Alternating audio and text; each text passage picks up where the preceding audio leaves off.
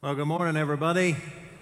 Good to see you today. Glad that you're here on this Pentecost Sunday, this Sunday to celebrate the Spirit, and the Sunday that begins a new worship series as well. Now, I wore my favorite attire this morning, and some folks made fun of that. I mean, some people called me the ice cream man. Someone who shall go unnamed called me Mr. Clean. And I just don't get it. But I'm grateful that you're here as we celebrate the Spirit, as we celebrate. Hey, by the way, thank you, choir and orchestra and everybody. That was good stuff. Good stuff. So we begin this new worship series on the book of Acts, and some of us wonder, golly, where does this name Book of Acts come from? I mean, it's very different from like a gospel name or a letter to a community, right? The book of Acts actually has as its formal name the Acts of the Apostles. What that means is the apostles, those early followers of Jesus, acted on their faith, right? They took action for their faith, and why we call this worship series quite literally ACT, because we're going to discover how that early first century church can teach us in the 21st century how to act on behalf of Jesus in a world that is highly similar. The world that we live in today that is multi-ethnic, multi-racial, multi-religious, all those kind of multis is exactly the world into which Peter and Paul and the early disciples went, and they caused the church to explode into a movement because they used, I'll call them tactics, but they used ways of being, actions like love and mercy and inclusion and welcoming and hospitality and encouragement to reach people for the cause of Jesus Christ. And we're going to learn over these next several weeks kind of how that takes shape and why it's important that we relearn or perhaps learn for the very first time why these folks in the first century church are so critically important to us in the 21st century. So we begin on the day called Pentecost. As you heard from Pastor Karen, that they gathered on the day of Pentecost. Well, that day of Pentecost was not our day of Pentecost, but rather the Hebrew celebration. It was a sending forth of the law. It was a harvest festival, and they gathered in Jerusalem on that day, and we co-opted the name, and we claim it now as 50 days past Easter. That's when Pentecost always comes. And here's what we celebrate on Pentecost.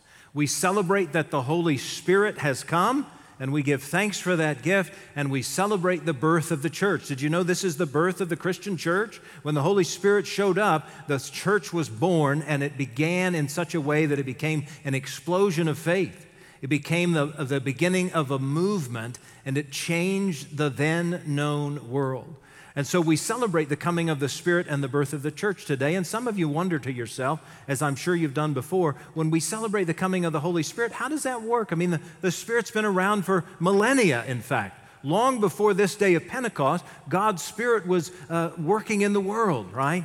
When we go back to Hebrew Scriptures, the very first book of the Bible, Genesis, in the very first chapter, the very second verse, we discover that the earth is formless and void or empty, but the Spirit of God is hovering over the deep waters. God's Spirit has been with us since the very beginning of creation. We also know that the Spirit was upon some of the kings. In 1 Samuel chapter 10, we discover that the power of God's Spirit rests on Saul so that he can then begin to prophesy. And so we begin to realize as well, man, the Spirit continues to work, not only in creation, but in the kings. Even some of the prophets claim that God's Spirit was working in and through them. I'm reminded of Ezekiel in the second chapter, where Ezekiel just says, the Spirit of God moved within him and gave him the power to stand up and to speak forth on behalf of God and to give God glory and praise. You see, the Spirit of God has been with us since the very beginning. So what's the deal? How is it that we can celebrate the coming of the Holy Spirit on Pentecost? Well, here's what I believe, and I hope you'll join me. What I believe is that the Spirit was not only with God in the beginning and with God through the kings and with God through the prophets, but on this day of Pentecost, the Holy Spirit is poured out in a very new way, in a very expansive way, and actually calls for a response. And so when the author of the book of Acts, which is highly likely to be the author of the Gospel of Luke, he writes both books, and in part he uses some great language to describe the freshness and the newness of the way in which the Holy Spirit is being poured out upon us. And you hear things like the rush of a mighty wind, right? And the tongues of flames of fire dancing on people's heads. And you begin to hear people speaking in other languages. And all of that is a powerful descriptor for how something must be new, something must be different, and we need to therefore celebrate the way in which God's Spirit is being poured out on the church, to birth it, to grow it, to make a change in the world. And so we begin to discover that, man, this surely is something new. This is something very, very different, and it comes in a very powerful way. In fact, the power that the Holy Spirit gives is capacity. Capacity to do things that we had not previously been able to do. Capacity to reach people that we had not previously been able to reach, capacity to gain clarity on what it is God desires of us and from us, right? The Spirit does amazing work, and that's what we celebrate on Pentecost. But this language of the winds and the sounds and the tongues of fire and all of the people speaking, that's not the miracle. The miracle of Pentecost comes in a very different way. And it sounds something like this. I'm going to read a couple of those verses, and I want to see if you can capture what the miracle becomes. Verse 6, it says, "And at this sound," meaning all of the people speaking, "and at this sound the crowd gathered and was bewildered, because each one heard them speaking in the native language of each." Then we skip down to verse 8. "And how is it that we hear, each of us, in our own native language?" And then we skip down to verse 10. "In our own languages we hear them speaking about God's deeds of power." There's a commonality there, isn't there? They hear people speaking in their own native language. And there were plenty of them, right? You heard Pastor Kraska talk about all the different people, right? From Medes and Pamphylia and Phrygia and Egypt and Rome and Cretans and all. I mean, there were some 15 different sort of cultures and communities and nations being spoken of. And they're all speaking in their own native language. They're speaking in their own way. And a part of what we begin to realize in our own lives is that people are speaking their own languages, right? Whenever we hear somebody speaking in a different language than ourselves, what's our initial gut reaction? Well, it's, oh, wow, they speak a different language, or, wow, they're different than me, right? They're somehow unique from me, and then there are all kinds of things that come after that. Sometimes it's excitement and joy. Oh, there's somebody who speaks another language, and I'm real excited, and I might even want to get to know them, to, man, I'm not sure I like that person, or I'm not sure I understand who they are or what they're about, right? And everything in between, but the initial gut reaction is, wow, they're different. They're unique. And I might, or I might not, want to get to know them. That's just kind of an initial gut reaction. So the miracle of Pentecost begins to be two very clear and distinct things. I think the miracle of Pentecost is hearing in own native languages, hearing other people speak, hearing what it is God is doing in and through them. Remember, it said at the very end that they heard them speaking about God's mighty deeds of power. But the second miracle is that they begin to respond. So the first miracle is, I hear you. You may be speaking Medes, or you may be speaking Pamphylia, or you may be speaking Rome, whatever, Latin. I hear you. I hear who you are. I hear what you're saying. I hear what God's doing in and through you. I hear what you're claiming about God's mighty deeds of power. And then I'm going to respond. And the response was pretty phenomenal. If you read further into Acts chapter 2, and it's probably the longest chapter in the book of Acts, but when you read all the way through the book of Acts, what you begin to discover is over 3,000 people come to faith that day because of the movement of the Spirit. And in part, one of the ways that the Spirit is moving is in and through Peter. Remember Peter, who was a famous disciple, who also abandoned Jesus and left him literally hanging on the cross? That Peter got up and spoke because of the power of the Holy Spirit. That Peter got up and spoke magnificently about what it is Christ had done and how it is he had given his life on the cross and been raised from the dead, and that he had done that for everybody. And it was in and through the power of the Spirit that those people from different cultures and from different ethnicities and even different religions began to hear what was being said. And they began to hear what it was God was doing. And the miracle became that they could hear somebody speaking in a new language or a different language, and one with which they were completely unfamiliar, but somehow by the power of the Spirit, they had capacity. They had capability. And they responded to the message. They responded to the word about Jesus. They responded to the way in which he could change lives. And so the response became phenomenal. When you read the book of Acts, and we will go through several chapters, of course, over the next several weeks, we will begin to discover how powerful the Spirit is. There are some who literally call the book of Acts the gospel of the Holy Spirit, that it so much helps us define and describe and delineate and help us to better understand what the Spirit's movement is in our hearts and in our lives, that it changed the church then, and it can change the church now because of the miracle of hearing and responding. Now, the languages that people were speaking were not only literal, different languages, right, from different countries, but they also became kind of a metaphor for we're different. We come from different ethnicities, different cultures, different backgrounds, different understandings, and a part of what happens is the miracle of discovering that maybe we've got something in common. Maybe in the midst of all of our differences, maybe in the midst of what separates us, there could actually be something that binds us together, that pulls us together, that claims us for a more common cause, and that, of course, is Jesus. And that's what built the early church, was recognizing in the midst of all of our differences, in the midst of everything that might or could separate us, we could find one common thing, and that would be Jesus. And that's how the church grew, was recognizing that each one of us has something to offer or brings something to the table. No matter where we've come from or how we got to where we are now, we now claim our common bond in Jesus. You know, the miracle at Pentecost, the hearing, the responding, it is actually a reversal of Babel. You know Babel? You know babbling, right? I mean, we use that word from time. That person's babbling. They're just talking gibberish, right? It goes all the way back to the book of Genesis, this community. And in Babel, they began to discover they wanted to reach God. They wanted to build a tower to God. They wanted to build this thing that would bring a claim to who they were. And in and of itself, it seemed great, right? Because who of us doesn't want to reach God? Who of us doesn't want to bring the power of God down to us, right? So when they begin this process, it sounds like a wonderful endeavor. Let's build a tower so that we can talk to God, reach God, connect with God.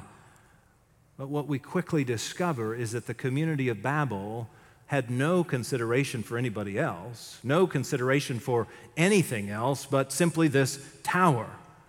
And the story's recorded, of course, in Genesis chapter 11. And in Genesis chapter 11, at the beginning, it tells us that everybody had a common language.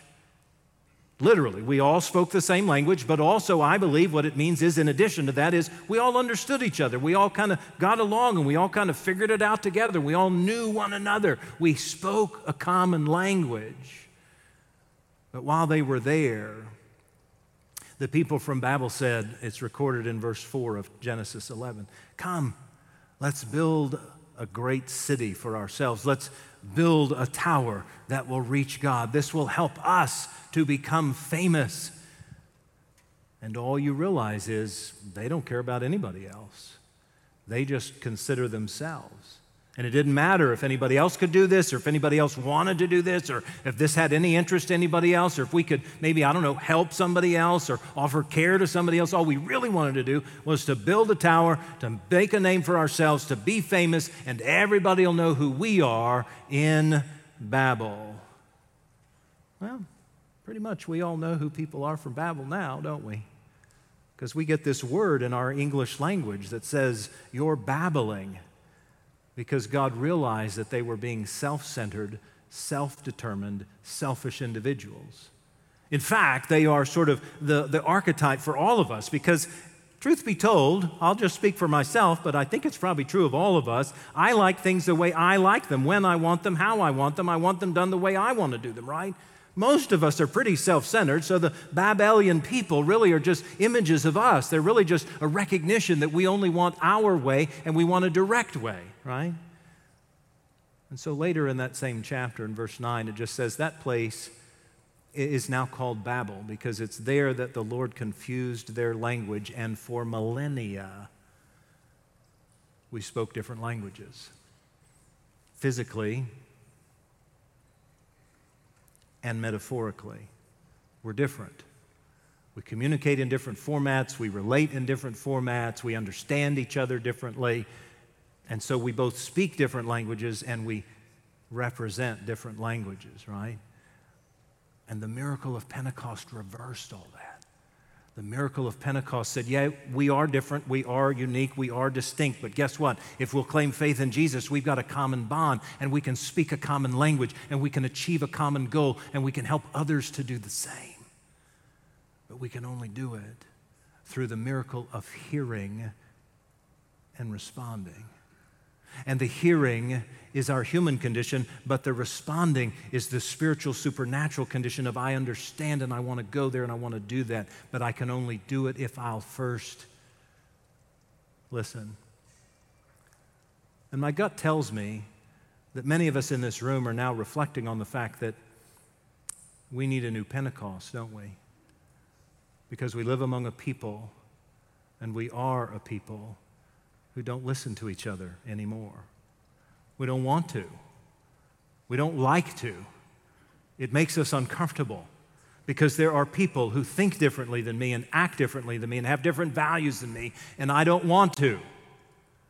But I want to suggest that the miracle of Pentecost can make it possible that we can hear one another again, that God's Spirit is still moving, that the winds of God's Spirit are still claiming and still blowing, and that the flames of God's Spirit are still burning within us, and the desire is that we could actually hear one another, and that we could hear God moving among us, and that we could actually respond to that. And in part, that response would be, God loves you, God wants you, and so do I. Whoever the you is, friends, because there's a whole bunch of yous out there, and we all need to listen, and we all need to respond to the movement of God's Spirit. And I believe there are ways for us to do this. I believe that God's Spirit can empower us to do this. I believe that God's Spirit is still moving among us every single day, not only at the beginning of creation and through the kings and through the prophets and through Pentecost, but now. It's why we celebrate over and over again this gift of Pentecost, because it reminds us that God's Spirit is still with us and God's Spirit is still moving. And there are a few things we could just do about that. One is to begin to listen, right? Let's listen for God's Spirit. Let's listen for how God is moving. But I want to suggest that we listen in a particular way, and it's not natural, but it is supernatural. And it is spiritual. And it is simply this: when we listen, let's not listen to respond. Hey, I don't like that. I don't think that's right. I believe it's this way. I think it ought to go there. Let's not listen to respond. Let's just listen. Do you know what it's like when someone listens to us? When you speak and someone simply listens to what you are saying, what are they saying to you? You have value. You have worth. You have purpose. You have meaning, right? So if I will listen to somebody else just like I prefer and enjoy when somebody listens to me, not to respond, not to have a comeback, not to tell you how wrong you are, not to tell you how you're going somewhere, but rather simply to listen, I think God would be honored by that. I think the gospel would be glorified by that. And I think the Spirit would sing a beautiful melody over that. Let's start listening to other people, to hear their story, to understand what their makeup is, and to help us better understand the next component of the movement of the Spirit, which I believe is this: when I listen to you, not to respond, but simply to hear you out, I believe it enables me to do this thing. It helps me to see the image of God in you. Because you're different from me, and it's not my natural inclination to see God in you. It's my natural inclination to see an image of me, to see things as I want to see them, to see things as I believe they ought to be. But when I see the image of God in you, what I realize is God is in all things, and God is the creator of all things, and God is the sustainer of all things, and God can do whatever God chooses through you. But if I cannot see the image of God in you, I will not be helpful in that process. But if I am willing to listen to the Spirit and listen to you, I begin to see the God in you who sees the God in me. And then much is possible. And then there's a third reality. I know we know this, but I struggle with it, so I can only assume you struggle with it, and that is this. That if I've listened to the Spirit and listened to you, and if I have seen the image of God in you, I can then come to this resolution. I or we do not have to agree for me to love you. Ooh, doggy. I do not have to agree with you to love you. And yet, Jesus said, love your neighbor as yourself. How's that work? It takes the miracle of Pentecost, you see. It takes the miracle of God moving in and among us so that we can hear one another. Because I know how to love, at least I think I do. And there are people in my life, just like there are people in your life. Usually they're family members, but not always, that I don't agree with, but I love. Why is it that we can figure that out, at least most of the time, with family members, but we can't figure it out with our neighbor or with our work colleague or with the person that we really struggle of agreeing with, right? Jesus says, love our neighbor. The movement of the early church exploded because they were willing to hear each other, to respond to that listening, and then to work to share the love of Jesus in all kinds of ways. And it's fascinating that on more than one occasion in the book of Acts, as you continue to read through it, you will discover that the early church had the goodwill of all the people.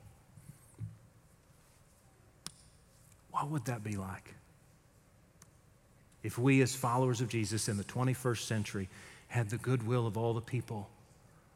I believe that it came, this goodwill, I believe it came because the early followers of Jesus listened to the Spirit when the Spirit showed up. And it caused them and gave them capacity to be able to hear their neighbors who were very different, worshiped all kinds of stuff that was inappropriate, and still love them. I wonder if we could do that. I believe we can. Because the Spirit is still moving. Because God's Spirit is still among us. And God is still providing that mighty wind that claims us and calls us. And so I'm going to invite you to join me in my own struggle of trying to listen both to the Spirit and to others, and to then respond to that listening, because it would so honor God and so bless others and so transform us and the world. And I believe, because I'm naive enough to believe, that we could see the church blossom again. Not just this church, any church of Jesus. Any community of faith that wants to listen and respond. That's the beauty of the power of the Holy Spirit. Thanks be to God that it was true then and that it's still true today. Will you pray with me? Holy and blessed God, thank you for the movement of your Spirit. Thank you that you gave such power and authority and clarity to that early church. And that you did so, God, because they became willing to listen to you and to listen to their neighbors. And then they responded with your grace and with your mercy and with your justice and with your love. God, give us capacity today. We yearn, God, for that same capacity. And really all that's necessary is for us to listen and to respond. So give us courage, God, to do both. Listen and respond. Listen and respond. Listen and respond. For that gift, O God, we give you thanks. And we anticipate with great joy the continued movement of your winds, the burning of your fire, the flames of joy and passion, and the opportunity to give that love away. God, this is our prayer, and we pray it in the name of the one Jesus, whom we know to be the Christ. Amen.